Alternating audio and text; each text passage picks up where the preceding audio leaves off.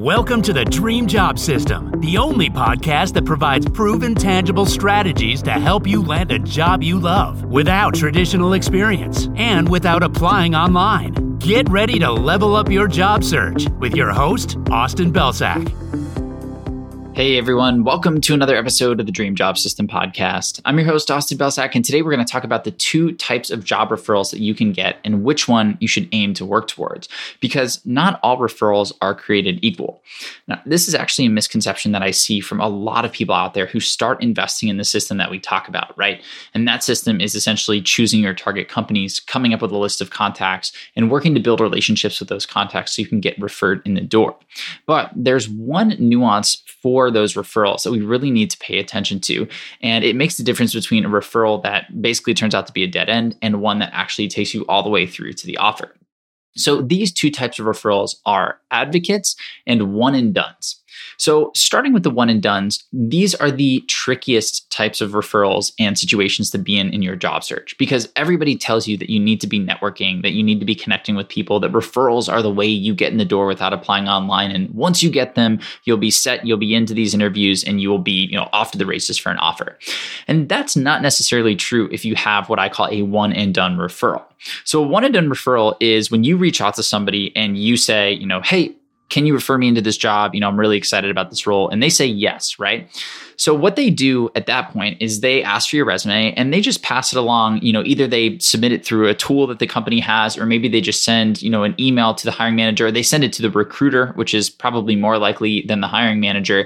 And they just leave it at that, right? And then what happens is they tell you, hey, I referred you in, you get all excited, but then in most cases, you may not hear back. And why is that? Why don't you hear back when you got a referral? The reason is that the person who referred you in didn't really do anything to sell on your behalf, right? They didn't go to the hiring manager and say, hey, I've been talking to Austin for the last month and he has X, Y, and Z experience. And that's why he really needs to get in the door for an interview. I think he'd be a great fit here, right?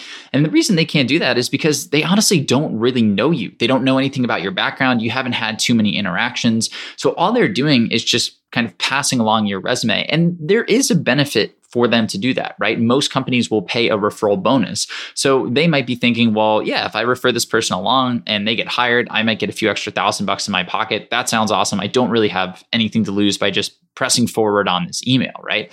And that's not the type of person who's really going to make a difference in our job search, because there are other people who are getting referred in who have the other type of referral, which is an advocate.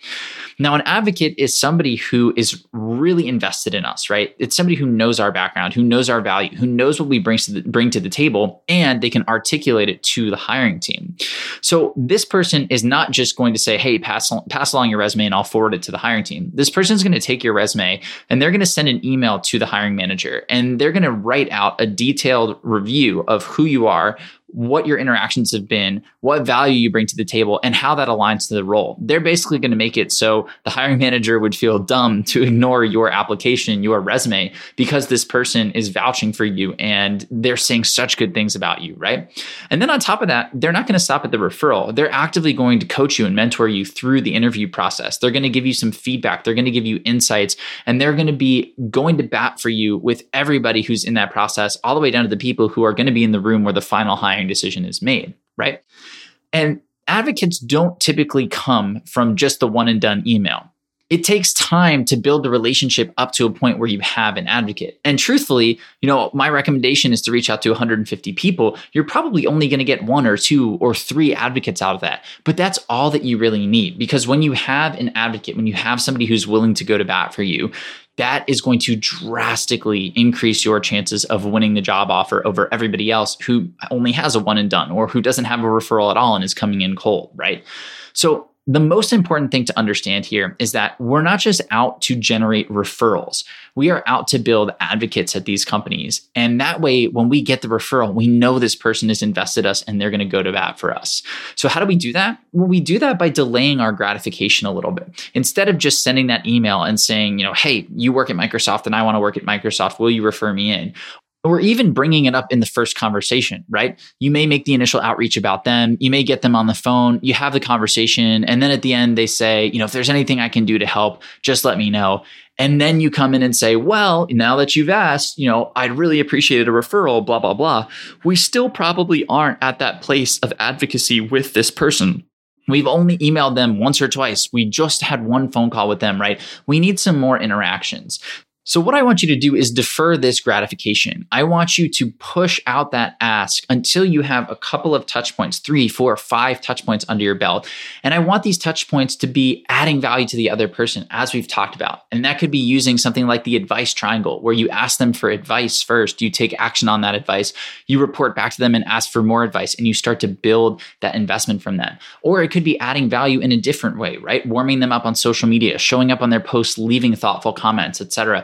This is what I want you to do. I want you to focus on them. I want you to invest in them for 3, 4, 5 touch points. And then you can feel more confident in asking for that referral, knowing that you have an advocate on the other end.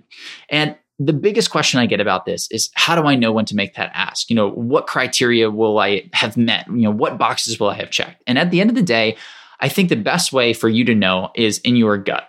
When you are ready to make this ask about this referral, when this person is truly an advocate, you will know it deep down inside, because it won't feel scary to make this ask anymore. This person, you'll have a relationship with them that is such that you won't feel awkward asking them for a referral, because they are an advocate for you, because they are invested in you, and you can feel that. So keep building that relationship, keep working towards that place where you know in your heart that this is an ask that you can make. And that's when you're going to start getting referrals that not only turn into interviews, but also turn into job offers.